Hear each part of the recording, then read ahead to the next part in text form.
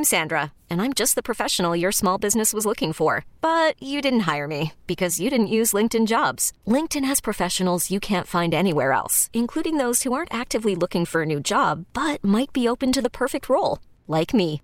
In a given month, over 70% of LinkedIn users don't visit other leading job sites. So if you're not looking on LinkedIn, you'll miss out on great candidates like Sandra. Start hiring professionals like a professional. Post your free job on linkedin.com/recommend today. Hey, you know it's Taz and Moose. You know it's Taz and Moose. Hey. All right, Taz and the Moose. Bogusch in the house. Taz is off here on this Tuesday morning. Mark Malusis, as is the custom with you, as we come to you live from the Rocket Mortgage by Quicken Loan Studio. Rocket Mortgage with you every step of the way to provide a seamless mortgage experience. Baseball dominating a lot of the conversation here on this Tuesday morning. Why not? After what was a very, very entertaining home run derby that went Pete Alonso's way. But Peterson and Vladimir Guerrero Jr. putting on an absolute show. You got the Midsummer Classic tonight. Let's welcome aboard the very talented Adam Fisher, SNY MLB analyst, former executive with both the Mets and the Atlanta Braves, and he joins us now. Hey, Fish, Mark Malusis, and Andrew Bogusch with you. Thanks for a couple minutes this morning, bud. We certainly appreciate it. Hey, I appreciate it, Moose. Thanks, man. Yeah, good to talk to you guys. Yeah, you got it, Adam. Good. Yeah, I mean, Adam, we were talking about earlier on, Andrew and myself. It was really take it for what it is. We understand it's an exhibition, it's a home run derby, but the round with Peterson and Guerrero was fantastic. Alonso had a game plan going in. I mean, I thought last night was a good night for Major League Baseball. Absolutely. It was a lot of fun. I mean, certainly you're showcasing a bunch of young stars, 3 really good young players in the final. Well, 4 really, if you want to. I mean, Peterson's been around a lot, but he's certainly not no old guy, So 4 really good young players. Yeah, drama. Clearly home runs are being pushed, and last night was obviously one for the ages. Having said that, the only sort of negative is that they do seem to just go out like they're nothing, right? I mean, that's one thing that I feel has really evolved over the last 20 years or so. I don't know. I'm not old here, but I just feel like some of these home runs aren't particularly earned. As fun as that was last night, those balls are just popping out, Yeah, but I guess if it goes 450 and only should have gone 420. I mean, I don't know if we're nip, but when you watch old videos, like this morning, I saw a clip from '86 with Wally Joyner and Darryl Strawberry in the Astrodome, and Wally Joyner, who shared the title with Strawberry, I don't know what the setup was that year, but I mean, he's just kind of like it's BP, like he's not even swinging hard. And he's just putting him over the fence by a little bit. Like I'd rather have the moonshots of last night. No, I think no doubt. I can't argue with that. I mean, it's absurdly entertaining. There's no question. You got to give them that. I just feel like just in terms of how the ball goes, just off the bat, it's hard to. You used to be. I guess to differentiate, you used to just be able to. At least for me, I could feel like a homer, wow, he really got that. And now it just seems like you don't necessarily know. It's off the end of the bat. It's not square contact. It's a pop-up to right field, and it goes out. Yeah. Those are the things that I kind of see that are the issue. But I wouldn't disagree with Andrew with your concept there that it's certainly more entertaining to watch Vlad Guerrero and Pete Alonso just take monster hacks and leave everything on the table versus sort of a leisurely game of BP, as I can imagine in my mind's eye, the way it went with Wally Joyner, right? Just sort of peppering them just over the wall. Adam, for Alonso here, is this? I mean, it almost seems too good to be true. I mean, 30 home runs in the first 90 games. The way that he conducts himself on the field, off the field, he's a great representation for that Met franchise. He's a young, slugging power hitter. Good look at it's almost like he's the perfect cornerstone piece for any franchise. It's not, I wouldn't say crazy to say, but certainly Moose, 6 months ago, you and I would be pretty surprised. Pretty surprised is quite an understatement. But we were just talking about whether they should send him down or not, and what they're going to do with his service and all that, and whether he's going to be able to win the starting job when it comes to the Mets, and of course now, like you said, we're talking historic 30-homer pace, just a great guy for the franchise. I mean, one of the biggest things for me was the defense and whether he can handle it. I know that's taking this in another track because offensively he's just unbelievable. But I think that another way just to give him credit is he was atrocious when I saw him in the minor leagues as a first baseman, and now he's at least, I mean, he's just slightly below average, I think you would say. Pretty good on picks, pretty good on turning the double play.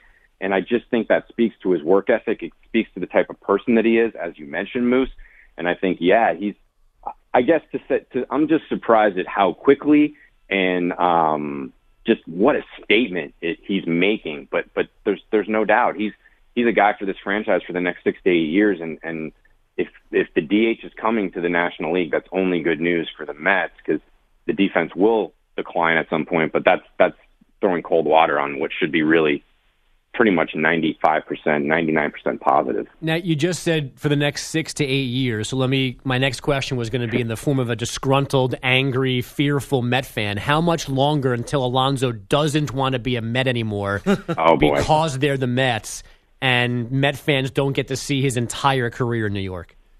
Well, I mean, I take a step back and say 6 to 8 years is a long time. And look, we know this pattern has tended to repeat itself, unfortunately. You know, you have small, at least over the last however many years, 25 years, you have small pockets of success followed by periods of probably more fourth place than fifth place or third place to fourth place.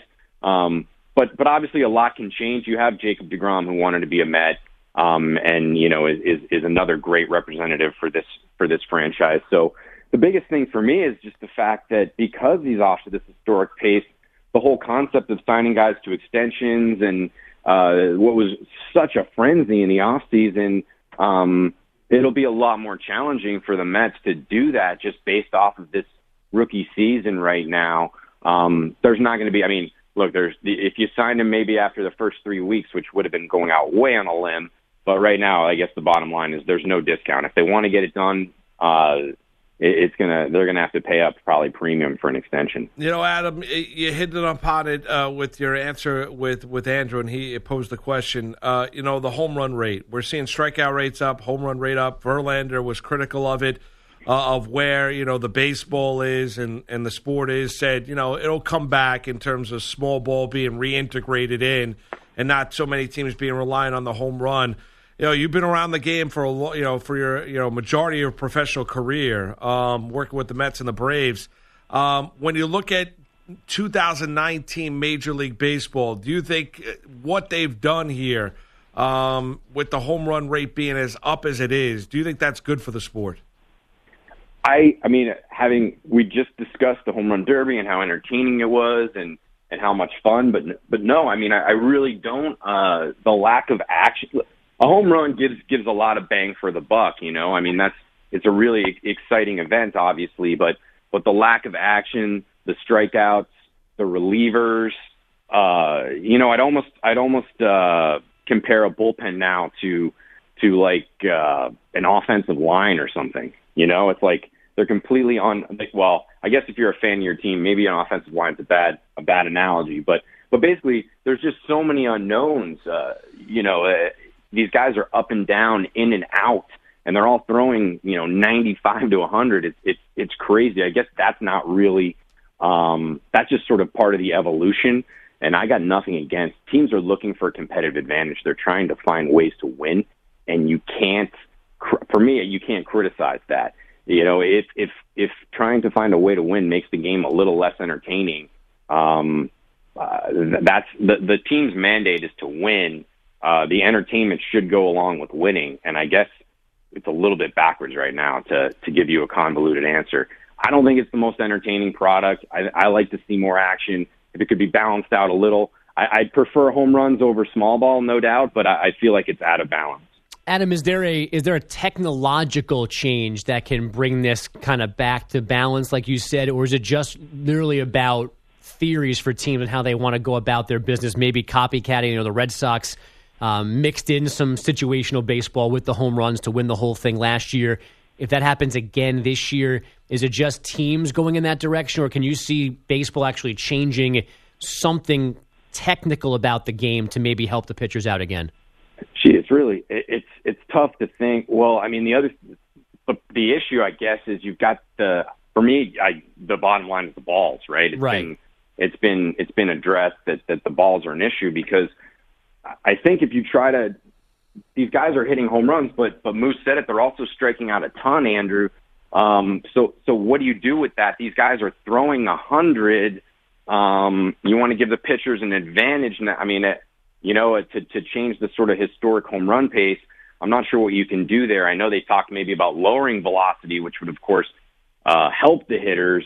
I just think from a technological standpoint, it's just more about how things evolve. We are seeing teams embrace ultimately going against the grain. There's some teams last year, like the Oakland Athletics, who are having success again, who are finding guys who make contact. In the past, they sort of course, with Sandy Alderson and then Billy Beane led kind of the strikeout, on base, home run, 3 true outcome revolution. The A's last year sort of, zagged whenever everyone else was zigging and went for contact guys. So perhaps I think it's just going to be the ebb and flow. And as far as competitive balance goes, teams will go back to what other teams aren't doing to try to find that kind of competitive advantage. I think though the biggest thing is trying to figure out a way to make these baseballs a little less bouncy. But I'm not a big fan of messing with the.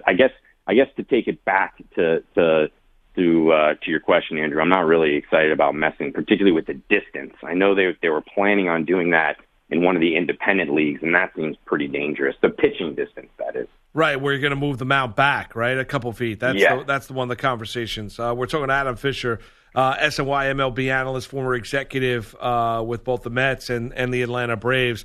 Adam, if Brian Cashman called you today and ask your opinion in terms of I need a starter that's going to get my team and put them over the hump and help deliver another championship to the Yankees, looking at the lay of the land about who's available with the one trade deadline come July 31st, which starter do you think that would be for the Yankees? Wow, that's a tough question. I think there's one shining name out there. I think it would just be a ton of fun. This is more of a fan answer, but it'd be a lot of fun to see Madison Bumgarner with the Yankees. I know that Farhan Zaidi has sort of thrown. Well, I think it's just posturing. He's talking about whether or not he's going to be a seller at the deadline. They obviously just had a good stretch, I think, where they were like 15-10 heading into the break, something along those lines. So they're posturing a little bit. But Bumgarner, even with a 4 ERA at this point, you could see a guy like that stepping up, and that's kind of the finishing piece that the Yankees could use to get them through the postseason. Some other names that have been bandied about. You wonder about the price also of these guys. Bauer's name got hot. Ken Rosenthal put that out yesterday. You've had Marcus Stroman, New York native. Any of those three guys could certainly help put the Yankees over the top through the playoffs. And, of course, a wild card across town, Zach Wheeler, just hasn't – as we know, as New York people here, he just hasn't been very consistent. But if you're looking for a guy with truly dominant stuff, probably the best I think you can argue that the best stuff of those four that have been mentioned, that's Zach Wheeler. So there are at least options for the Yankees.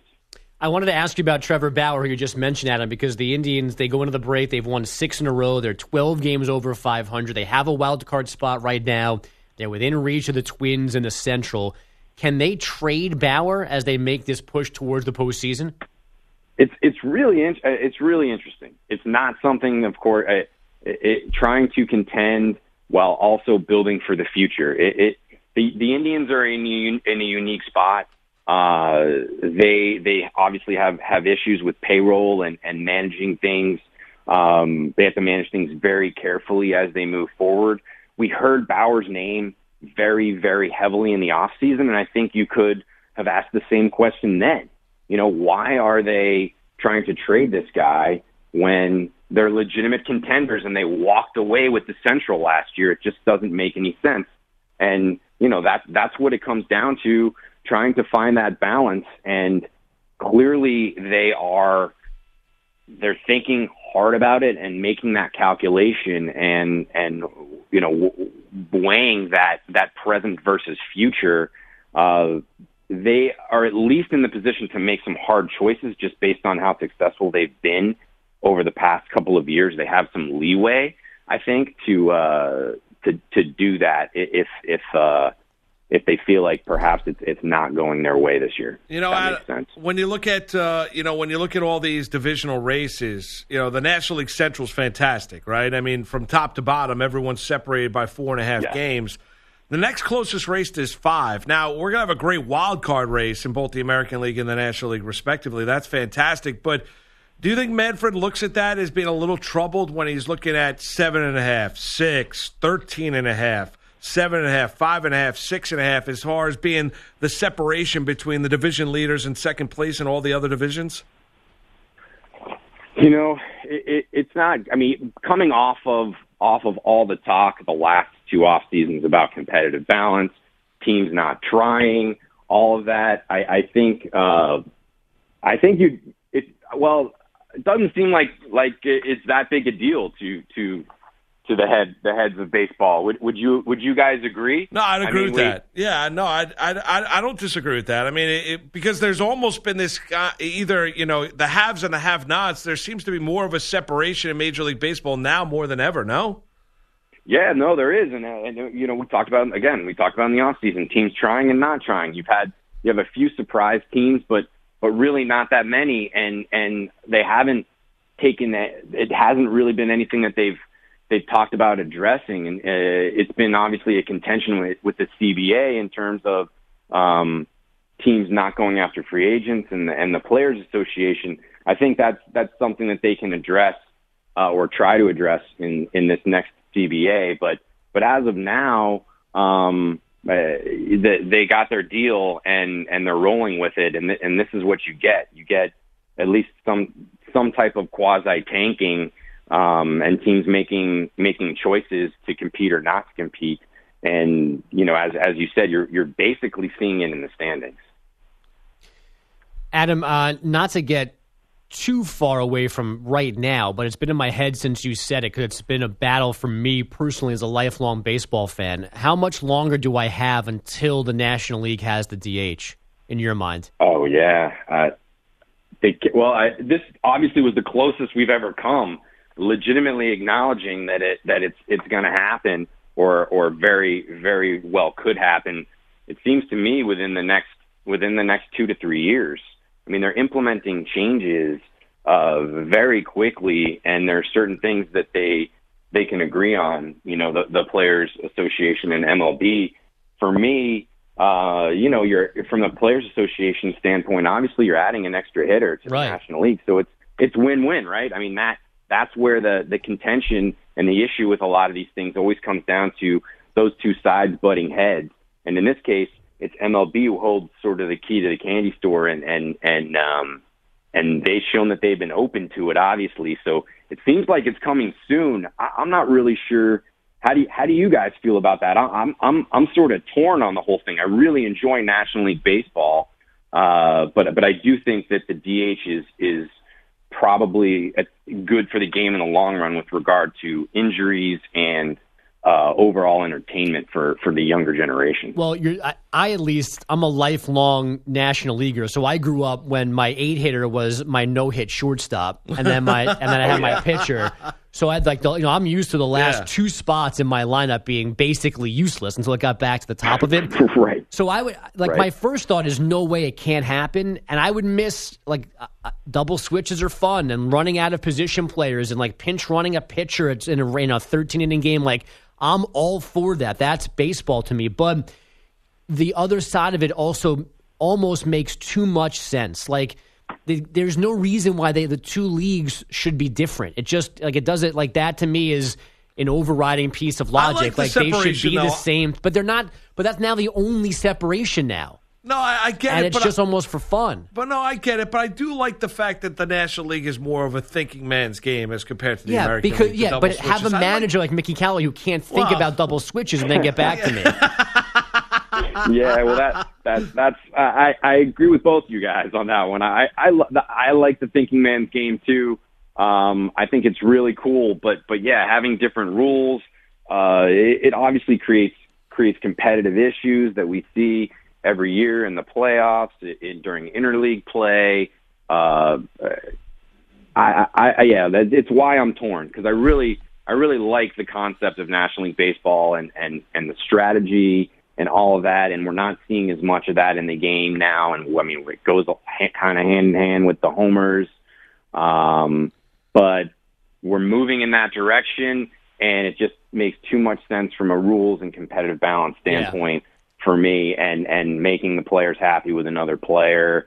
Well, like you said, too, Adam, it's good to have, I think, too, in your back pocket as a GM when you're signing guys that at some point they can be your DH, and you can almost hide them there because their hitting will last, but their fielding will not. Or, it just, to me, it gives you another layer of flexibility when you're roster building as well. Definitely. It's a way to build depth. On your roster. I mean, you look at the Mets and Wilson Ramos, right? I mean, if they had the DH, they'd have more options to be able to do things with him. That's just one example. But when you're signing, when you have four worthy outfielders, I mean, the Mets are a great example, really. You're talking about situations in the past where they've had four worthy outfielders. The dream of Yoenis Cespedes ever coming back was going to create a problem. Yeah. I mean, I think the Cubs are too. I think if the Cubs could DH Kyle Schwarber, things would be different. Or like, it also gives you're worried about days off and maybe missing your favorite player when you go to see a game. But if you've got the DH, I mean, the Astros do it all the time where Altuve and Spring, like all those guys will rotate through DH, and it's like a half day off. So at least I go, and now I'll see him. It might not be in the field, but if you go to a Met game, you'll at least see 3 Alonso at bats because his day off now could be as the DH, not sitting on the bench the whole time. Absolutely, no. That it makes too much sense from that standpoint, and it is a factor in team building. It's a slight disadvantage, I think, for the National League. There's no doubt that you can more easily build depth in that regard. And if you take the Astros approach, you don't necessarily have to worry as much about burning a roster spot on a true DH. At the very least, it also gives you the flexibility to build the roster the way you want, I think. Adam, final one for me, and that is you mentioned about Callaway. A lot of rumors in terms of his future after this season. It doesn't look to be all that kind for Mickey, but a lot of reports about Buck Showalter, Joe Girardi. The Mets potentially pursuing those two guys with kind of the managerial responsibilities changing and it all being collaborative. You see, the Mets organization you're very familiar with, spending and also bringing in guys that are kind of old school guys and Girardi and Showalter. Gee, I think you got to throw everything on the table when you're talking about a managerial search, taking those names out of it. I mean, perhaps Girardi's been through New York. I think both those guys, though, for old school guys, do have some new school leanings. That's particularly, fair. I think they've been heavily invested in statistics and all that stuff throughout kind of their managerial careers. But I just think that you throw every name on the table. Look, last time we got Mickey Callaway, and as much as we could dog the process.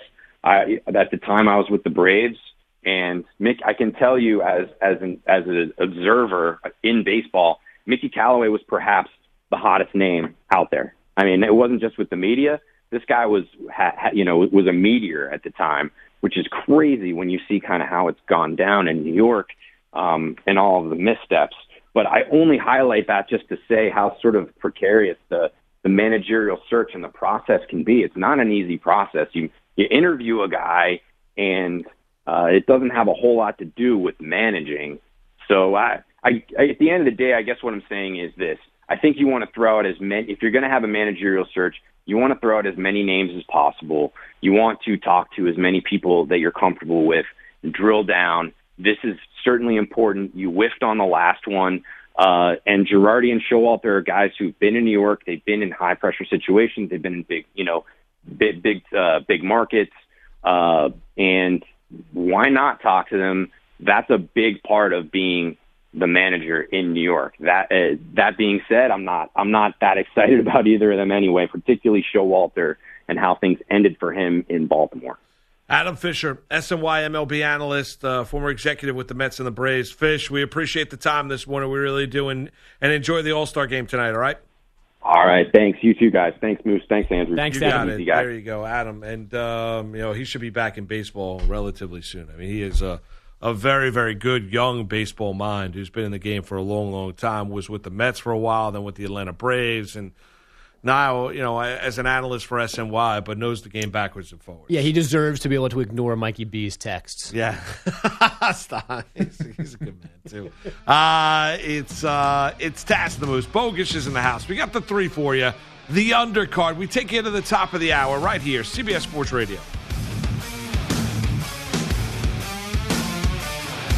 It's Taz and the Moose on CBS Sports Radio. This is 16-year MLB veteran Chase Utley, and you're listening to Taz and the Moose on CBS Sports Radio.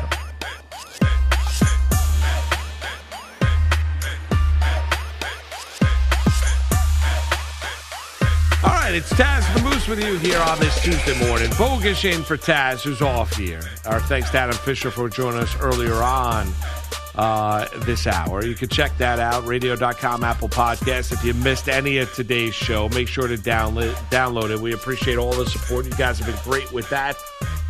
Hit us up on Twitter and Instagram at Taz and the Moose, and make sure to give us a like and a follow. We love that as well. We'll get to the 3, the biggest headlines you need to know here on this Tuesday morning. But Bogusch, double duty, double dip. Well, not double dip, double duty.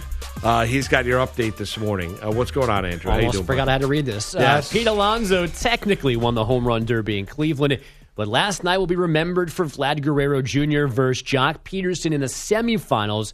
The Blue Jay rookie beat the Dodger veteran 40-39 after the usual 4 minutes, a 1-minute OT session, then a pair of 3 swing tiebreakers. Peterson, exhausted and complimentary in defeat. It was special, That's the youngest got a hit in the Derby. He's got a beautiful swing, obviously, and it was fun.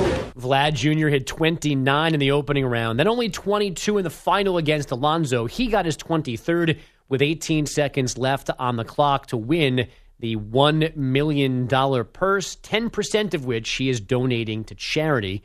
Alonso will come off the bench for the NL in the All-Star game tonight. First pitch at the Old Jake is shortly after 7:30 Eastern. As for the trade deadline later this month, Cleveland expected to listen to offers on veteran righty Trevor Bauer, and the Blue Jays getting high interest in starter Marcus Stroman and reliever Ken Giles. American Allison Risk's reward for yesterday's upset of top-seeded Ash Barty is a date this morning with Serena Williams in the Wimbledon quarters. Risk got up an early break of serve, but just gave that back. Serena now serving at 3 games apiece in that first set. The men's quarterfinals are tomorrow. Russell Westbrook reportedly cool with being traded by the Thunder, and there's apparent mutual interest with the Heat. Westbrook is still due $170 million over the next 4 seasons. D'Angelo Russell is a Warrior for now, thanks to the Nets signing Kevin Durant. But Russell, well aware Golden State might trade him as well soon. I've come to a realization of that, and I understand that. So whatever situation I'm in, I know the business side of it. So we'll just see. I can't predict it. Lastly, from the NBA, Jabari Parker signs with the Hawks. He was on the open market because the Wizards declined their $20 million option on him. And Antonio Brown says he is making an undisclosed charitable donation to settle a lawsuit brought by the family of a 2-year-old whom Brown almost hit with furniture he threw off his apartment balcony in Miami back in April of 2018. Moose? All right. Thank you, Andrew. Here we go, the 3. It is now time for the 3.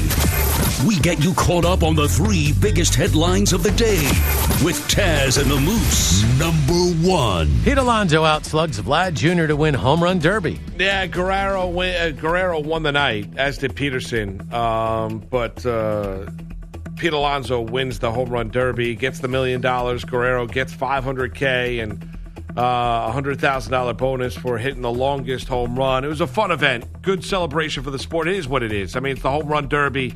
Let's not make it out to be more than what it is. For a Met fan, Pete Alonso made you smile last night. You love him. He's a great representation for the organization, for the sport. You like, as Bogus mentioned earlier on the program, Andrew, the young stars kind of gaining a foothold in Major League Baseball.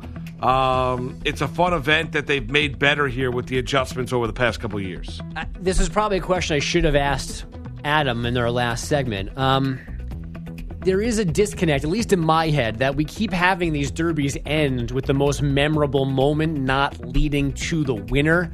I don't know if that's a wrong thing. I don't know how you would fix it, but you mentioned Josh Hamilton earlier, and then last night Pete Alonso wins partly because Vlad Guerrero Jr. is exhausted by the time he gets to the final because he's already hit 69 home runs in 2 rounds, and the epic showdown. I think Alonso hit the 3rd most homers total last night, and there is a strategy he was going second, so he only hit 1 more than he needed to the first 2 rounds, and then obviously in the final. But it just, while as fun as last night was, I keep thinking, is there somewhat of a tweak to make where the guy who is the best hitter of the night ends up winning the whole thing, not the last man standing, so to speak? Yeah, you know what? I don't know how you can tweak that. I don't know. I mean, because then you're back to what it used to be, where you're just counting home runs. Yeah, which was boring. I mean, you like the mano a mano. You like the fact that guys are going to get tired. I guess the best thing to do would be to pace yourself, right? So, but if you're Vladimir Guerrero and you're going first in the round, how do you exactly pace yourself? Right. You're trying to set up a number that nobody can go out there and catch, and Peterson, caught him on multiple occasions. So what are you going to do? The only thing I could think of, and I don't know if this would work, if it would be fair, but you have the brackets, right? So you got 1 versus 8, blah, blah, blah. So you win your first round, you win the semifinal in the head-to-head. When you get to the final, then your total home runs are on your docket. Last night, the final begins, and Vlad's got 69 homers, and I think Alonso had 35. Right. So Alonso would have to go first to try and get to 60, to close the gap, and then Vlad could go second and repass him if and do it necessary. That way. Yeah, that's fair. That's fair. But last night would have been over. Basically, there would not have been a final round because Alonso wouldn't have hit 35. No, he would not to get have. Past Vlad. Right. So and that's a way you could go. I mean, I thought in the end it doesn't really matter because who cares in either way? It's about making a memory. Right. The winner doesn't matter. The spectacle does. Yeah, and I think last night was memorable. Yes. I think Guerrero Peterson were memorable. I think the pure joy from Alonso from winning the event, because clearly he wanted to win the event and it meant something for him, and he won himself a lot of money, was memorable. So I think this is a fun few days out in Cleveland celebrating Major League Baseball, and I thought the home run derby we both did last night worked. Number 2. Coco Gauff's Wimbledon run comes to an end. Yeah, I mean, you're the tennis guy, Bogus. She's an amazing young American tennis player. She really is, and had a great run here. But it came to an end at the hands of, Simona Halep yesterday, yes, correct? Who's on the court again right now. Not to spoil my 9:50 Eastern CBS Sportsman this morning that is gonna be on Coco Gauff. This is maybe the most inexplicable individual feat in sport. There are things I can understand. I can understand. But she is a great young tennis player. As a female tennis player at 15, and she's not the first, obviously, and she won't be the last. There's Hingis, there's Capriati, there's ones in between. Sharapova was a baby when she won Wimbledon and beat Serena. I can't fathom winning that event and being a teenager. To do it as an adult, so to speak. I get it, I guess. I can't physically put myself in that situation and go, I could do that, because at 15, emotionally and mentally, I would have hamstrung any talent I had and kept myself from winning. Yeah, that's fair. I could never imagine it. If I go back to when I was 15, of stepping on the court at the All England I couldn't Club, be my buddy Mark, right? Ever one summer playing tennis, and winning matches at Wimbledon. But is it just me, or has the tennis dominance skewed older as compared to when we were growing up, and it's skewed younger. Well, in particular on the men's side. And I think that the stat was there were more men in their 30s than not in the last 16. And it shouldn't be that way. No, but now, and when we were growing up as tennis fans watching it, I felt like it was almost like there was a certain age where you were past your prime and you were getting dominated. Like 28. Yes, you not were getting anymore. No, that's not changed. So, but Coco Gauff certainly had a great run. Comes to an end, but that's not the last we're going to hear from Coco here moving forward. All right, number 3. Number 3. Report, Russell Westbrook and Heat have mutual interest. Well, there you go, Zach, giving you your best newsman right there. Yes, reportedly, Oklahoma City would like to get a deal sooner rather than later. 11 years, Russell Westbrook has been a member of the Thunder since getting drafted out of UCLA. He wants out. They want to trade him. They'll find a partner, and Miami Heat being the preferred destination for Westbrook. Another team that's interested in Russell Westbrook that can go get him would be the Detroit Pistons as well.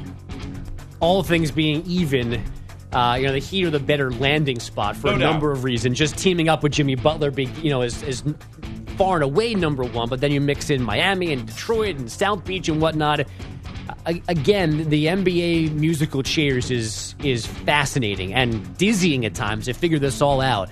But the bottom line is you need to have as many stars as possible to succeed in this league. As great as Kawhi Leonard was in Toronto, it was a tremendous story. And maybe Pascal Siakam is gonna be an elite player one day, a truly elite player. And obviously Westbrook, the Durant injury and then Klay Thompson's injury changed the entire dynamic of the series. But Leonard winning a title single-handedly is not the way you go about your business regularly in the NBA. You need to hoard stars. And the Heat need somebody else to put alongside Jimmy Butler. And Westbrook is a guy that they can go get and certainly helps them, even if it brings in some drama with two very strong personalities going head-to-head there. Yeah, it's going to be, and we'll see how that does play out between Butler and Westbrook, if they exactly could mesh. The criticism, Westbrook, number one, stat machine, no doubt, max energy, 30 years of age. Is he going to get better or worse now that he's past that 30-year mark? At being 30 years old and 11 years in the league. He's going to go. Oklahoma City's in full rebuild mode. I don't know when the next time we'll see their organization in a relevant basketball game, but it's going to be a while. And they're going to try and get as big of an asset assets in return for Westbrook as they possibly can. We'll see where he does end up, but there are a number of teams that are going to be interested, but you also have to understand buyer beware here.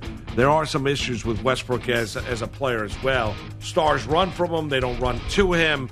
Whether or not his game meshes with other players, whether or not how big of an adjustment he needs to make in order for it to be winning basketball. But the drama never ends in the NBA, Andrew. It just sells. It's amazing how we've gone from free agency, Kawhi Leonard, to now Kawhi Leonard, Paul George in L.A. with the Clippers, and now Westbrook, a potential drama with Oklahoma City about where he is going to end up. They're not the NFL yet. It's not the NFL yet, but the NBA has done a tremendous job of making themselves a basically year-round conversation. No doubt about it. Well said. We'll come back. We got the undercard for you. It's a Tuesday morning, CBS Sports Radio. It's Taz and the Moose on CBS Sports Radio.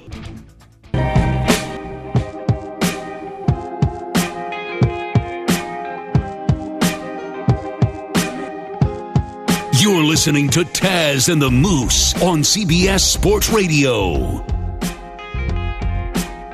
All right, CBS Sports Radio's toll-free line is brought to you by Geico. Great news, quick way you can save money. Switch to Geico. Go to geico.com, and in 15 minutes you can save 15% or more on car insurance. Mark Malusis, Andrew Bogish with you here on this Tuesday morning on CBS Sports Radio. We've gone through the three. Fisher, Adam, that is, SNY MLB analyst, joined us early in this hour. We wrap up the program. What haven't we hit upon on this lovely Tuesday morning? Here we go, the undercard.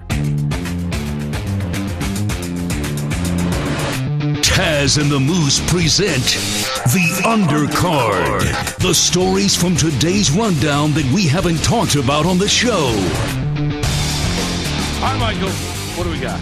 All right, so reportedly Tom Brady was throwing to Rob Gronkowski yesterday on the UCLA campus.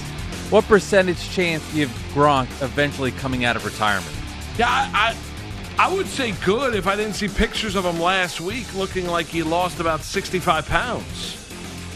I mean, I know camera angles can play with your body image but I mean, he looked extremely thin, did he not, Andrew? He did. I still think, and I'm not a betting man like you, I still would peg the odds at north of 50% for return, but I think it's more likely that it's for the 2020 season. I don't know that he comes back in like November this year.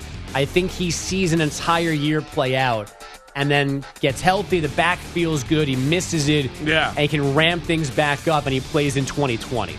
I would probably.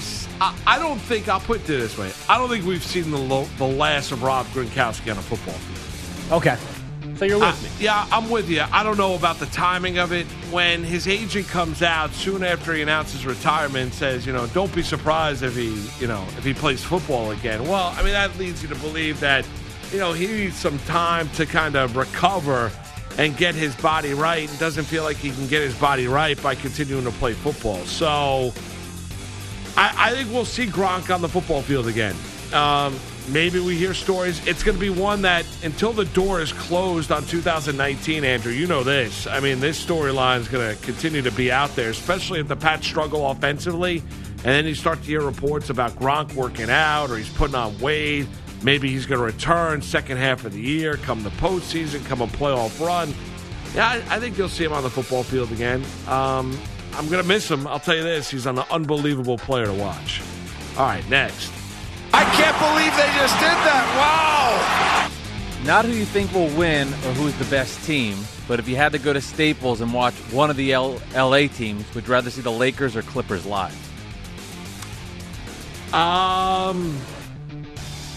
Great question. I'd probably, even though I'm going to hate myself for saying this, I'll probably tell you I'd rather go see the Lakers with LeBron James and Anthony Davis. Yeah, you know what? To be honest, I'll say Lakers too, because I still, and shame on me, I still have not seen LeBron play in person.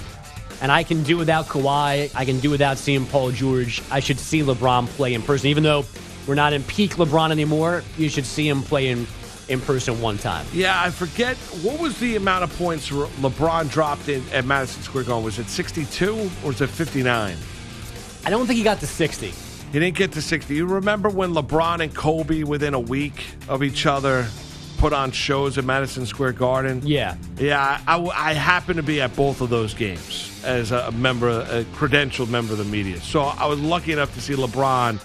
I forget the amount that he scored, but put on an absolute show. It was remarkable. It really was. But that was peak LeBron. I'd still tell you it's the Lakers because, I mean, the Lakers are still the Lakers in Los Angeles. And still LeBron James and Anthony Davis. So right. There you go. And a little Rondo mixed in. Yes. Next. Ooh. Oh. And finally, sticking to LeBron, reports say he'll play point guard for the Lakers. Hasn't he always been playing point guard? Yes, yeah. I don't understand why that generated the amount of buzz and headlines. The ball's going to go through LeBron James in pivotal moments, is it not? Well, I thought the new trendy thing was positionless basketball anyway. It's just five dudes out there. So why are we even calling him a point guard? That's another good point. You're right about that. And you got the All-Star game tonight. Are you going to be locked in? I'm going to be locked in. This still means too much. This is childhood. This is summer. This is baseball. Yeah. Got to watch it. I love the player introductions. Introductions, great. And I do get into it. I like to see the different cleats that guys are wearing. It's a good night. It really is. Our thanks to Mike and Pete Bogusch. Good job, man. Great job this morning. Adam Fisher for joining us earlier on the program. Thanks for tuning in, everybody. Enjoy your Tuesday. Till tomorrow. Peace. There's got to be a 10-second runoff here. Okay, picture this. It's Friday afternoon when a thought hits you. I can waste another weekend doing the same old whatever, or I can conquer it. I can hop into my all-new Hyundai Santa Fe and hit the road. Any road. The steeper, the better. Because my all-new Santa Fe is available with H-Track all-wheel drive, so I can hit the trail without a worry in the world. Heck, with 3 rows and best-in-class rear cargo space, I can pack the whole family in with all our gear. We've got available dual wireless charging for our phones, so we'll never lose touch with civilization, and we won't lose touch with the primordial power of Mother Earth. So which is it? Waste the weekend or do something a little more epic? And conquer it in the all-new Hyundai Santa Fe. Visit HyundaiUSA.com or call 562-314-4603 for more details. Hyundai, there's joy in every journey.